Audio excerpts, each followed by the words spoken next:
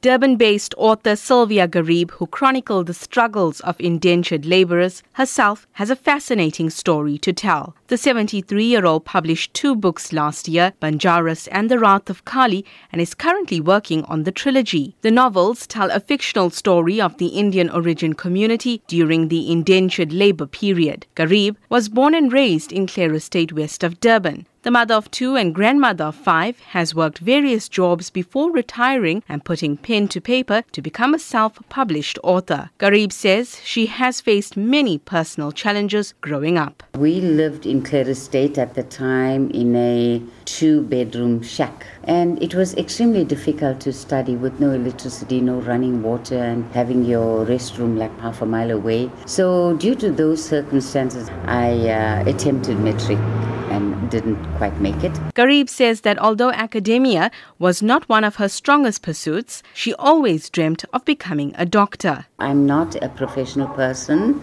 I'm not an academic or an intellectual. I'm just a simple housewife at the moment. However, I always wanted to be a doctor, but I never got to that because of various problems with especially finances. My dad used to work at a clothing factory, standing all day long on his 2 feet and ironing shirts. I come from a pretty disadvantaged background. But she never used her financial challenges and educational downfall to stop her from fulfilling her passion for writing. I was greedy for knowledge, extremely greedy. So my passion became reading, and I read vociferously. I was an avid reader. To me, words meant a lot.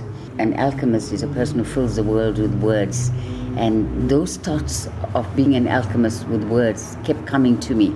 The reading helped me to such an extent because my knowledge improved greatly. My world became bigger, and I got to learn to speak properly. And then the writing was always somewhere deep down. The author's love and passion for South Africa and India prompted her to write books that merge both worlds. Garib says that she always had a yearning and hunger to know her roots and the odyssey of their forefathers. But it was the wise words of her mother that prompted her to take a life-changing journey. My mom said to me, "You know, Sylvie, you go to India all the time. Why haven't you done anything about finding our people?" So my husband and I left on a trip with the sole purpose now of finding these people. And they were beautiful people, huge pigs like 50-cent coin dots. And oh my God, we all cried. It was so emotional because I'm standing there thinking, my blood is flowing in these people. And I love them. They are my people. That journey to discover her roots encouraged Garib to express her deep-rooted feelings through words in order to remain connected to the soil of her ancestral land. But Garib says it was an interview on her favorite radio station that gave the push to publish. Everybody has a story to tell. And I talked about it to my kids, to my grandchildren, to my family members.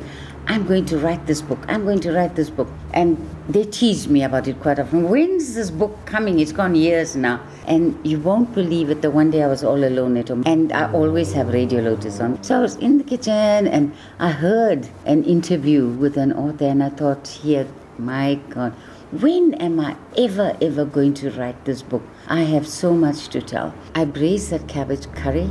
I came to my computer and I said, right, this is the moment I start. It was the 22nd of February, 2016. Since then, I've written 2 books and I'm now busy with a trilogy. Reading an excerpt from her book that details some of the atrocities that Indian origin women faced during the indenture period, Garib tells the horrid story of a married woman. And her worst fears were realized when she was repeatedly raped by a drunken Smallie. She had not gone to her husband's home after that incident. Her body had been found hanging from a mango tree the next day. She had committed suicide rather than go home to her husband in shame. Garib says due to such injustices and the struggles that Indian origin women faced during the indenture period, their stories were never told. However, Garib says the resilience and strength of these women allowed them to move past the pots and into politics in society. We have evolved and the Indian women have come a long way in every field. In literature, we have the most awesome authors, people like Betty Govenden, Fatima Mir, Devi Rajab. Oh, there's a whole lot of these people. And what about medicine? They have taken their place in the medical field. Attorneys, lawyers, teachers. So yes, they have played an important role. During that time, the thing that was holding them back was the fact that they were females and there was no place for them in that kind of environment. But all of that changed. But Garib says although women have evolved over decades of oppression, their struggles still remain. Even today, there are women struggling to be recognized. And I think this is what needs to be told. These are the stories that need to be told. How many Indian women are occupying places of importance? Garib's passionate affair with India allows her to keep the spirit of her motherland alive by telling the stories of her ancestors. She says it's an affair she does not plan to end anytime soon. Everybody needs to get some credit because writing isn't easy. It's a process. It's a long process. It's a painful process. But my next set of books that I'm busy with, it's a trilogy. And I'm grateful that I made a promise that I'm going to write a book and I did it, albeit so late. But I'm going to continue doing that for as long as I can because it's something that has filled my life. I always felt that there was something missing, and that was the missing piece. I feel whole now.